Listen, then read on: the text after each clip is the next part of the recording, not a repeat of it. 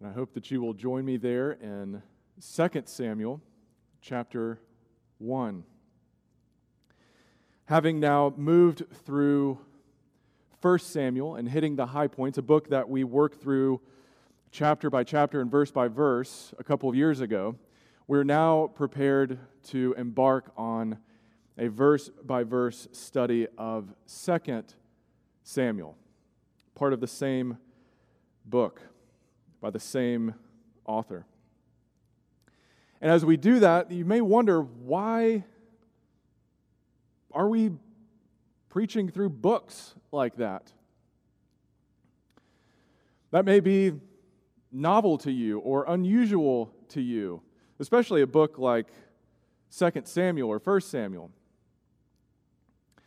The reason is because the kind of preaching that I try to do is called expository preaching.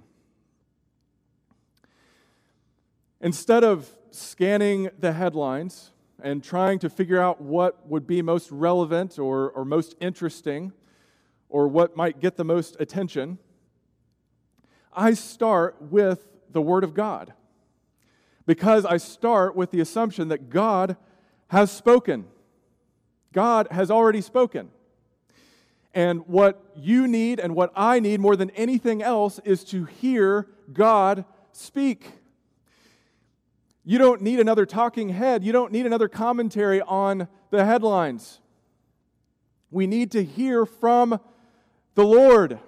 And the Lord has been gracious enough to speak. And so my job is to exposit or to explain what God has already said as clearly and as accurately as I can. And I believe the best way to do that is not by jumping around depending on what topic seems interesting or relevant, and not by following someone else's prescribed schedule or whatever's on the calendar. I'm not ignorant of what's on the calendar. I'm not ignorant of the headlines. But we start here. We start here. And we listen for God to speak as God has revealed Himself through the sequence of the books of the Bible. And I believe this is the best way to read the Bible and the best way to understand what God has communicated in the Bible. But one effect of all of that is that you are forced to read passages, and I am forced to preach passages that strike us as weird and that maybe run against the grain of our contemporary sensibilities. And certainly that's the case with this story we read of in the first chapter of 2 Samuel. What do we do with this? And if you're saying to yourself, I've never heard a sermon on the first chapter of 2 Samuel, you're in good company. I haven't either, that I know of. Nevertheless, this is the Word of God. It is inspired by the Holy Spirit of God, and it is good for us, and it is useful, and it is true. And so we need to listen. We need to listen. So, right off the bat, we're told that King Saul is dead. He's dead. And while we would expect David to rejoice in that truth, or at least to express relief at that news, he doesn't do anything of the sort. He grieves. He mourns. He fasts. He tears his clothes. He's upset. And we have to wonder, why on earth is he reacting this way? After all, the whole second half of the book of 1 Samuel has been devoted to this cat and mouse game between Saul and David. And we've seen how Saul wants nothing more than to kill David so that David doesn't have a chance to move Saul off the throne of Israel. And while David has had plenty of opportunities to exact revenge on Saul or to relieve himself from this danger, He hasn't. Time and time again, he has said to Saul, look, I'm not against you. I don't want you dead. And still, Saul persists in trying to kill David until he has no more opportunity. So why on earth does David grieve at the death of his enemy? Maybe it's because he's also lost his best friend, Jonathan. When Saul was killed by the Philistines, his 3 sons were also killed with him. And no doubt David feels sadness over the loss of Jonathan.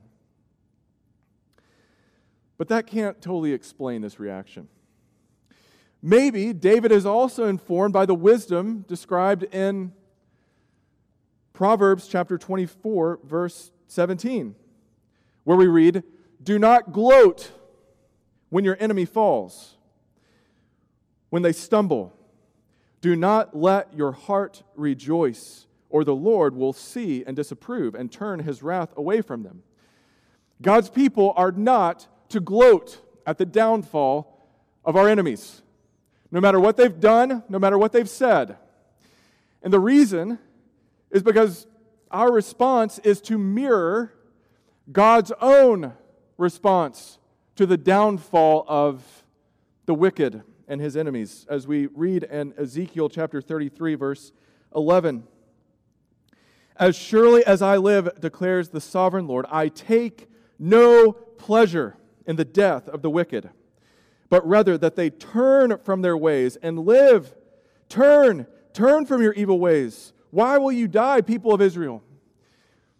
While it is good and it is right for God to execute judgment against the wicked and to not allow sin to go unpunished, God doesn't take any pleasure in that. He doesn't take delight, and therefore his people, who are to be holy as he is holy, are not to take delight in the downfall of our enemies. So that's probably motivating some of David's response, but I still don't think that explains all of it. Ultimately, we need to take a closer look at verse 12,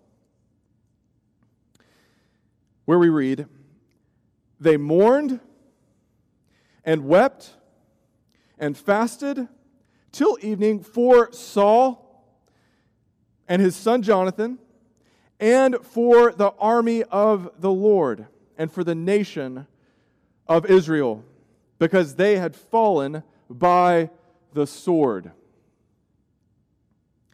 Ultimately, why is David grieving? It's because God's people, Israel, have been humiliated. Humiliated on the battlefield by none other than their arch enemies, the Philistines, the people of Goliath, the giant. God has allowed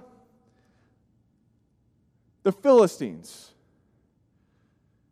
to not only defeat, but to humiliate his people. Because if you just go back to the prior chapter, the very end of 1 Samuel, we see that after they kill King Saul and his sons, they then take their bodies, they strip them, and they hang them up on poles to make an example out of them, to show others, this is what happens when you obey the God of Israel and rebel against us. And so, no doubt, David ultimately is grieving because of what has happened to God's people. Have you ever felt humiliated? Have you ever had the things that you were leaning on for support stripped from underneath you? And the walls you were leaning on come tumbling down? And the things that you thought you could count on fade away? We all have. We all will face times of humiliation. And right now, as a nation and as individuals, we're going through a humiliating time. The things that we thought we could plan on, that we could count on, that we could rely on, they're not there.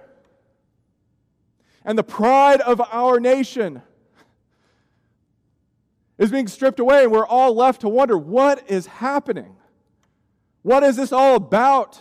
What is God doing? And the pride of churches, even being able to gather safely in person.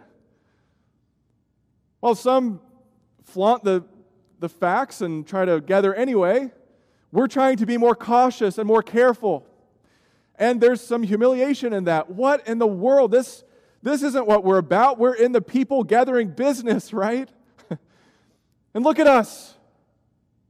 Limited to screens.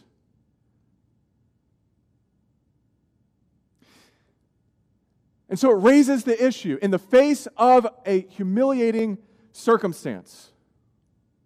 In the face of something bad, when something you are depending upon is stripped away, what then? What then? How do we persevere through that? How do we remain faithful to our God and our Savior in the midst of that? Here's what the Holy Spirit teaches us through the example of David here in this first chapter of 2 Samuel. David turned to God. By tearing his clothes, mourning, weeping, fasting, these are actions aimed at God. Why? Because he trusts God to be good. Even when things are bad, he trusts in God to always be good and the giver of every good and perfect gift. So that he doesn't say, God, why are you tempting me? No, he humbles himself in signs of repentance. He prays to God. He calls out to God. And he trusts that God can reveal his good designs even in the midst of our humiliation. And here's the truth I want us to remember today.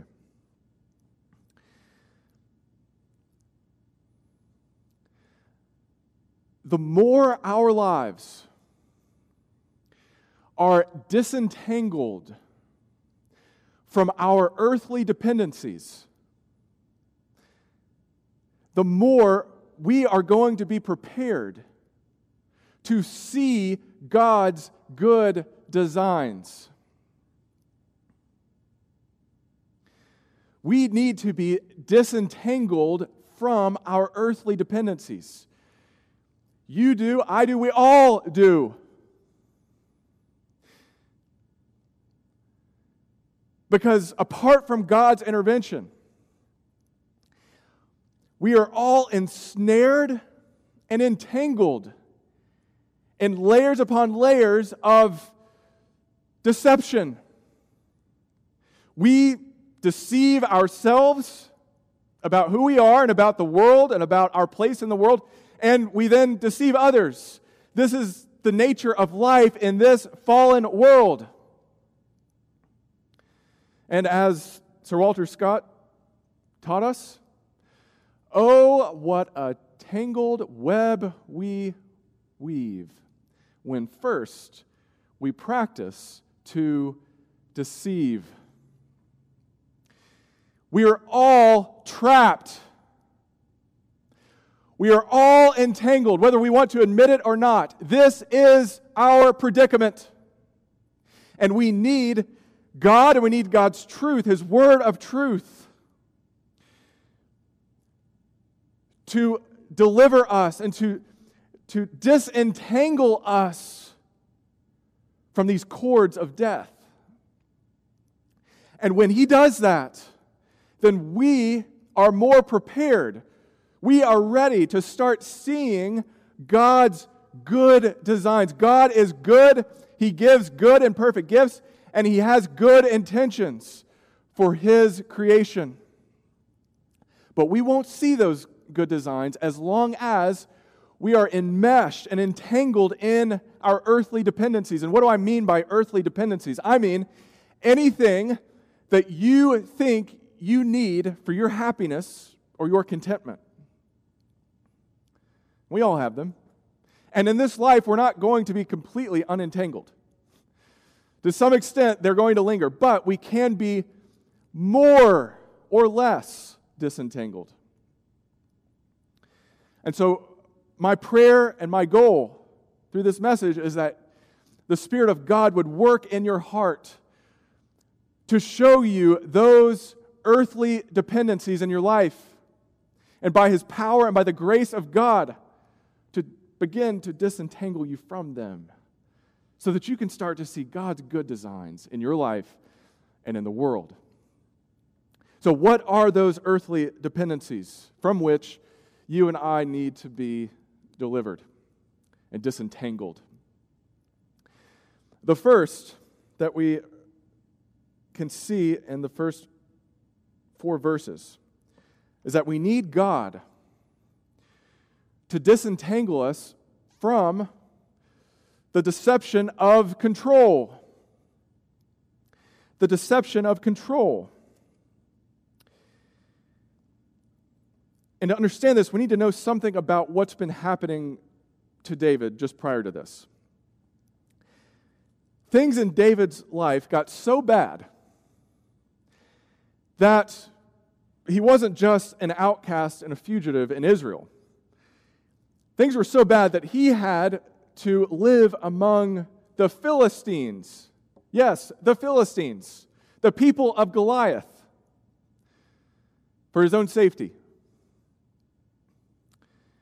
And while he tried to remain as loyal to God as he could in the midst of that, he was nevertheless willing, as we read in chapter 29 of 1 Samuel, to fight with the Philistines against Israel. But the Philistines don't trust him, and so he's not forced to make that choice. But as he is leaving this battlefield, he goes back to his home in Ziklag with his other companions, and what do they find but that the Amalekites,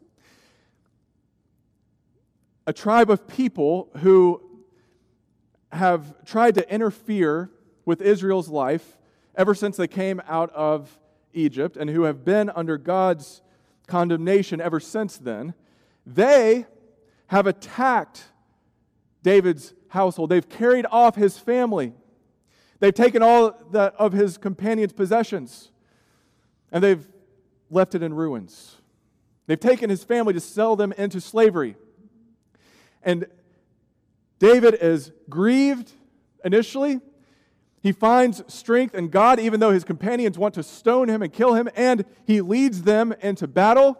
They are victorious. They get their families back. They go back to Ziklag. They're spreading this wealth that they have taken from the Amalekites all over Israel. They're having a good time. But simultaneously with David's rise and joy, Saul and his sons are defeated by the Philistines on Mount Gilboa, north of where David is in Ziklag. And what we see is how, in one moment, David is rejoicing in victory and triumph. And in the next moment, he is tearing his clothes in agony and grief. And we need to know that life will be that way sometimes. And what we need is for God to disentangle us from the deceit and the deception of believing that we're in control of our lives. We are not. It's a lesson that I find myself having to reiterate over and over again to our boys, especially to our 7-year-old who, as the older brother, thinks that he can dictate what games he's going to play with his 4-year-old brother. And so we find ourselves saying often, "You're not the boss. You're not the boss. You don't get to control your brother. It's a truth that we have to reinforce with children, and yet even as adults, we still operate in this fantasy that somehow we're in control of our destiny. We're not. At any given moment, God can bring humiliation into our lives. And as sinners in the midst of a fallen world, God is always right in doing that. It's no stain on God or God's character that He allows what He allows. You are not in control of your life.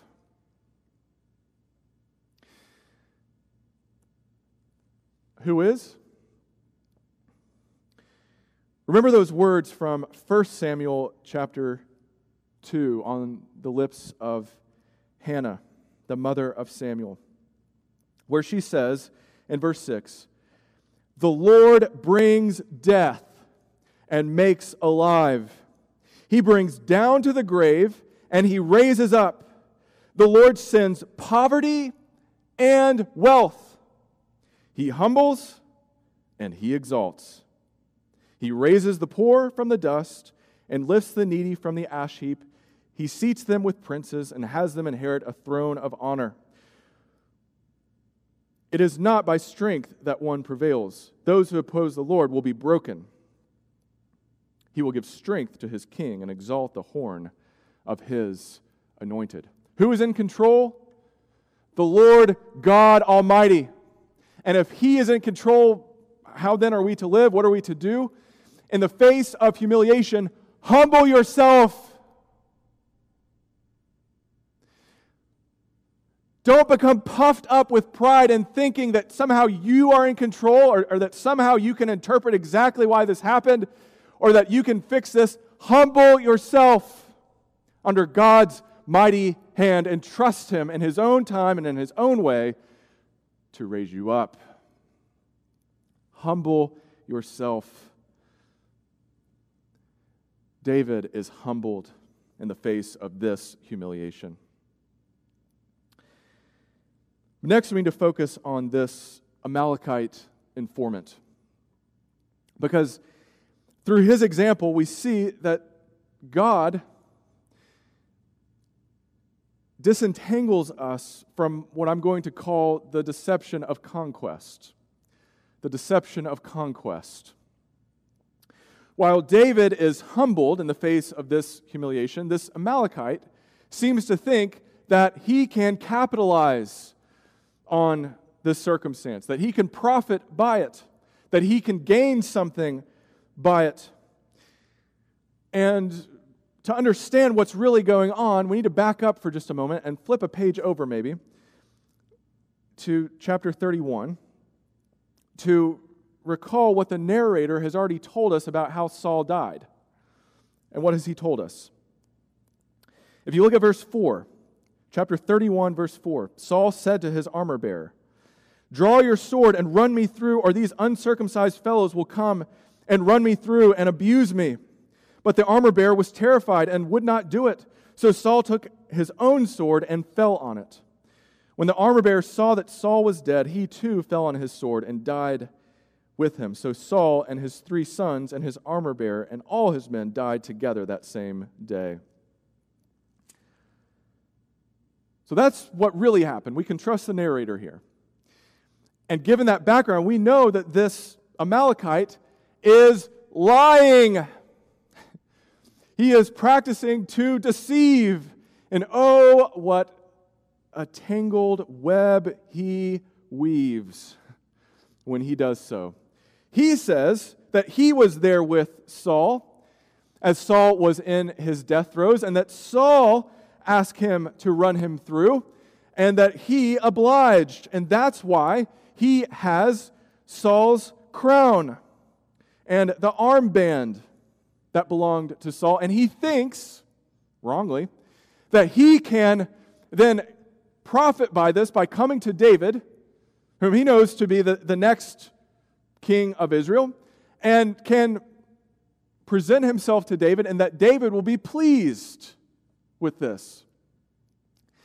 And we don't know exactly if David sees through the deceit or not. But we know that justice is served in the end.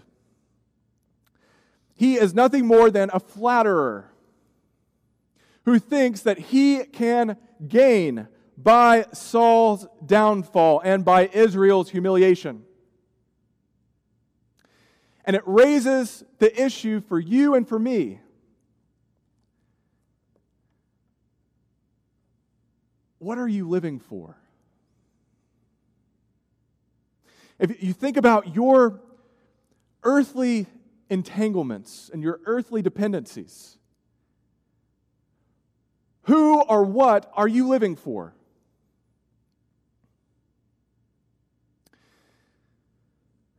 If for some reason I end up having to do your funeral, I want you to know what I typically ask your family. What mattered to this person? What was important to him or to her? And I hear typically all kinds of good answers that we can rejoice in. They love their family. They worked hard. They had a will to live. They were determined. They were kind. They were generous. That's all well and good. But at the end of your life, all of those things are gone. And what is left is you and your standing before God. Remember those words from James 1. Believers in humble circumstances ought to take pride in their high position, but the rich should take pride in their humiliation, since they will pass away like a wildflower. For the sun rises with scorching heat and withers the plant. Its blossom falls and its beauty is destroyed. In the same way, the rich will fade away even while they go about their business. The people who have a lot to show for their lives, it won't last. And that's why he says those who are in humble circumstances, those who don't have much in terms of this world, they can boast, they can give thanks to God that their vision and their life isn't clouded by all of those accoutrements. They have God if they're a believer. And yet, how often do we live our lives by conquest and thinking that we need to accomplish something? How often do you look at your life and you evaluate your life based on what you have or what you don't have or what you've done or haven't done? Look, my prayer for whoever does my funeral is that they can say, without stutter, stammer, or apology, that he lived for the glory of God above all. And he relied upon Jesus above all.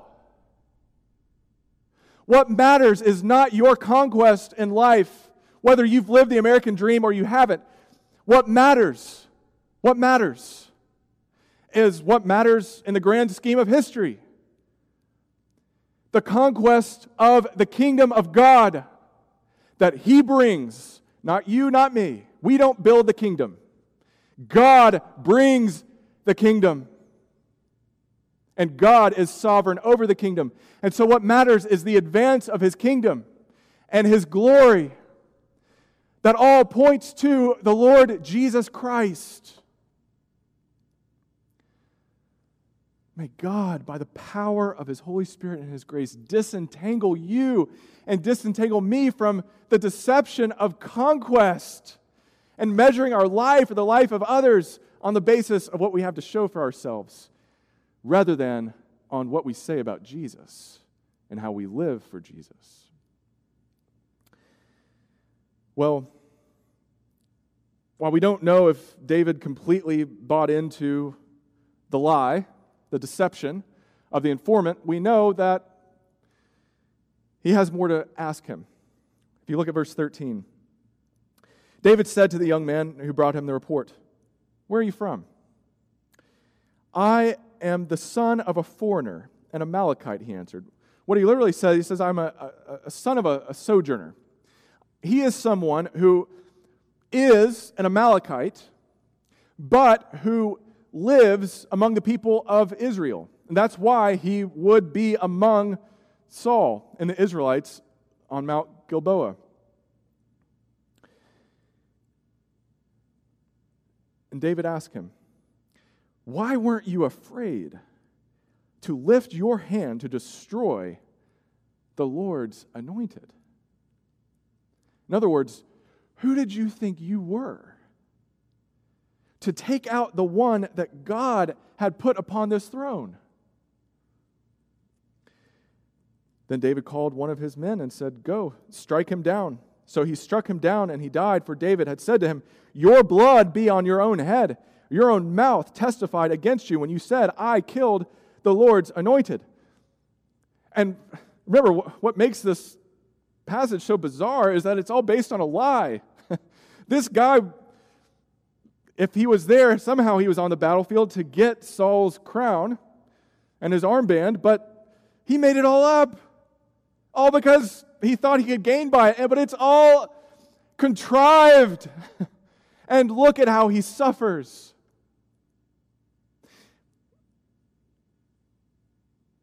And so the next disentanglement that we need from God is for God to disentangle us from the deception of conscience. The deception of conscience. And here's what I mean.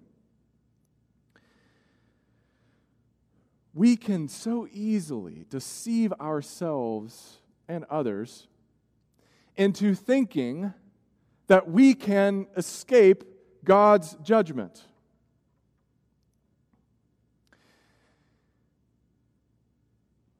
We mock the judgment of God. It gets ridiculed. This idea of this fiery place called hell, come on. Come on. You can't really believe that. And we mock and we ridicule heaven. It's sitting on the clouds with a halo playing a harp, right? Who would want to do that anyway? How many cartoons have you seen with that scene at the pearly gates of heaven?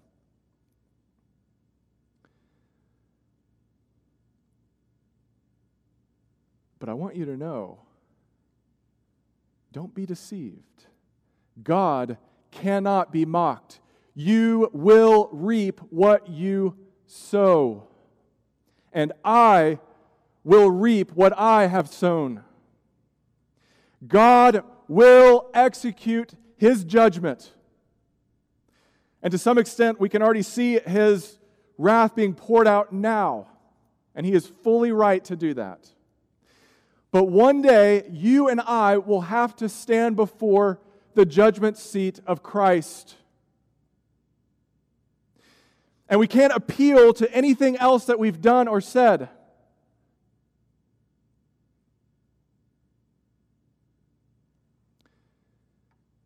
And the reality is that the place the Bible calls hell is so much worse than flames. So much worse. To be deprived of the source of life and the one who gives every good and perfect gift and who brings joy and happiness, to have all that stripped away and nothing but misery and tears.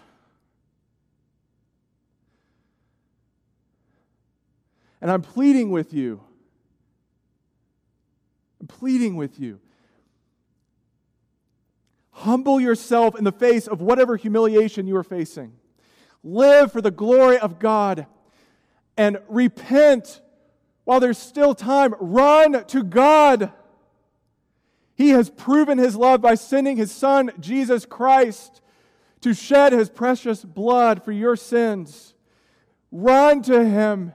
He stands ready to save you. Come to Him. Don't wait until you're better. Don't wait until you think your life is in order. No, go to Him now, right wherever you are, whether you're in your living room or wherever you are. Cry out to Him, God, I need you. I can't stand before your judgment seat. Left to myself, I am ensnared and entangled in the webs of deceit and deception. I can't see truth. I can't see your good designs apart from you. Because as this story shows us, God will mete out His judgment. He did it against Saul. He did it against Israel. He did it against this informant. And He will carry out His judgment for all of us. That is certain. So what do? Well, in turning to Jesus, we have the promise that heaven, a new heaven and a new earth, is so much better than any caricature.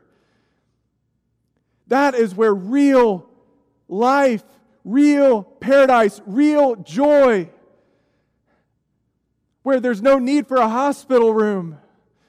There's no need for Kleenexes to wipe away your tears. And it's available right now. God right now can start to disentangle your life from all of these lies and all of the deception that we've brought upon ourselves and that we bring upon others. But it starts with your conscience. Left to ourselves, we suppress the truth. We don't want to acknowledge the truth. But by the power of the Holy Spirit speaking into our lives, God is showing us, repent while you can.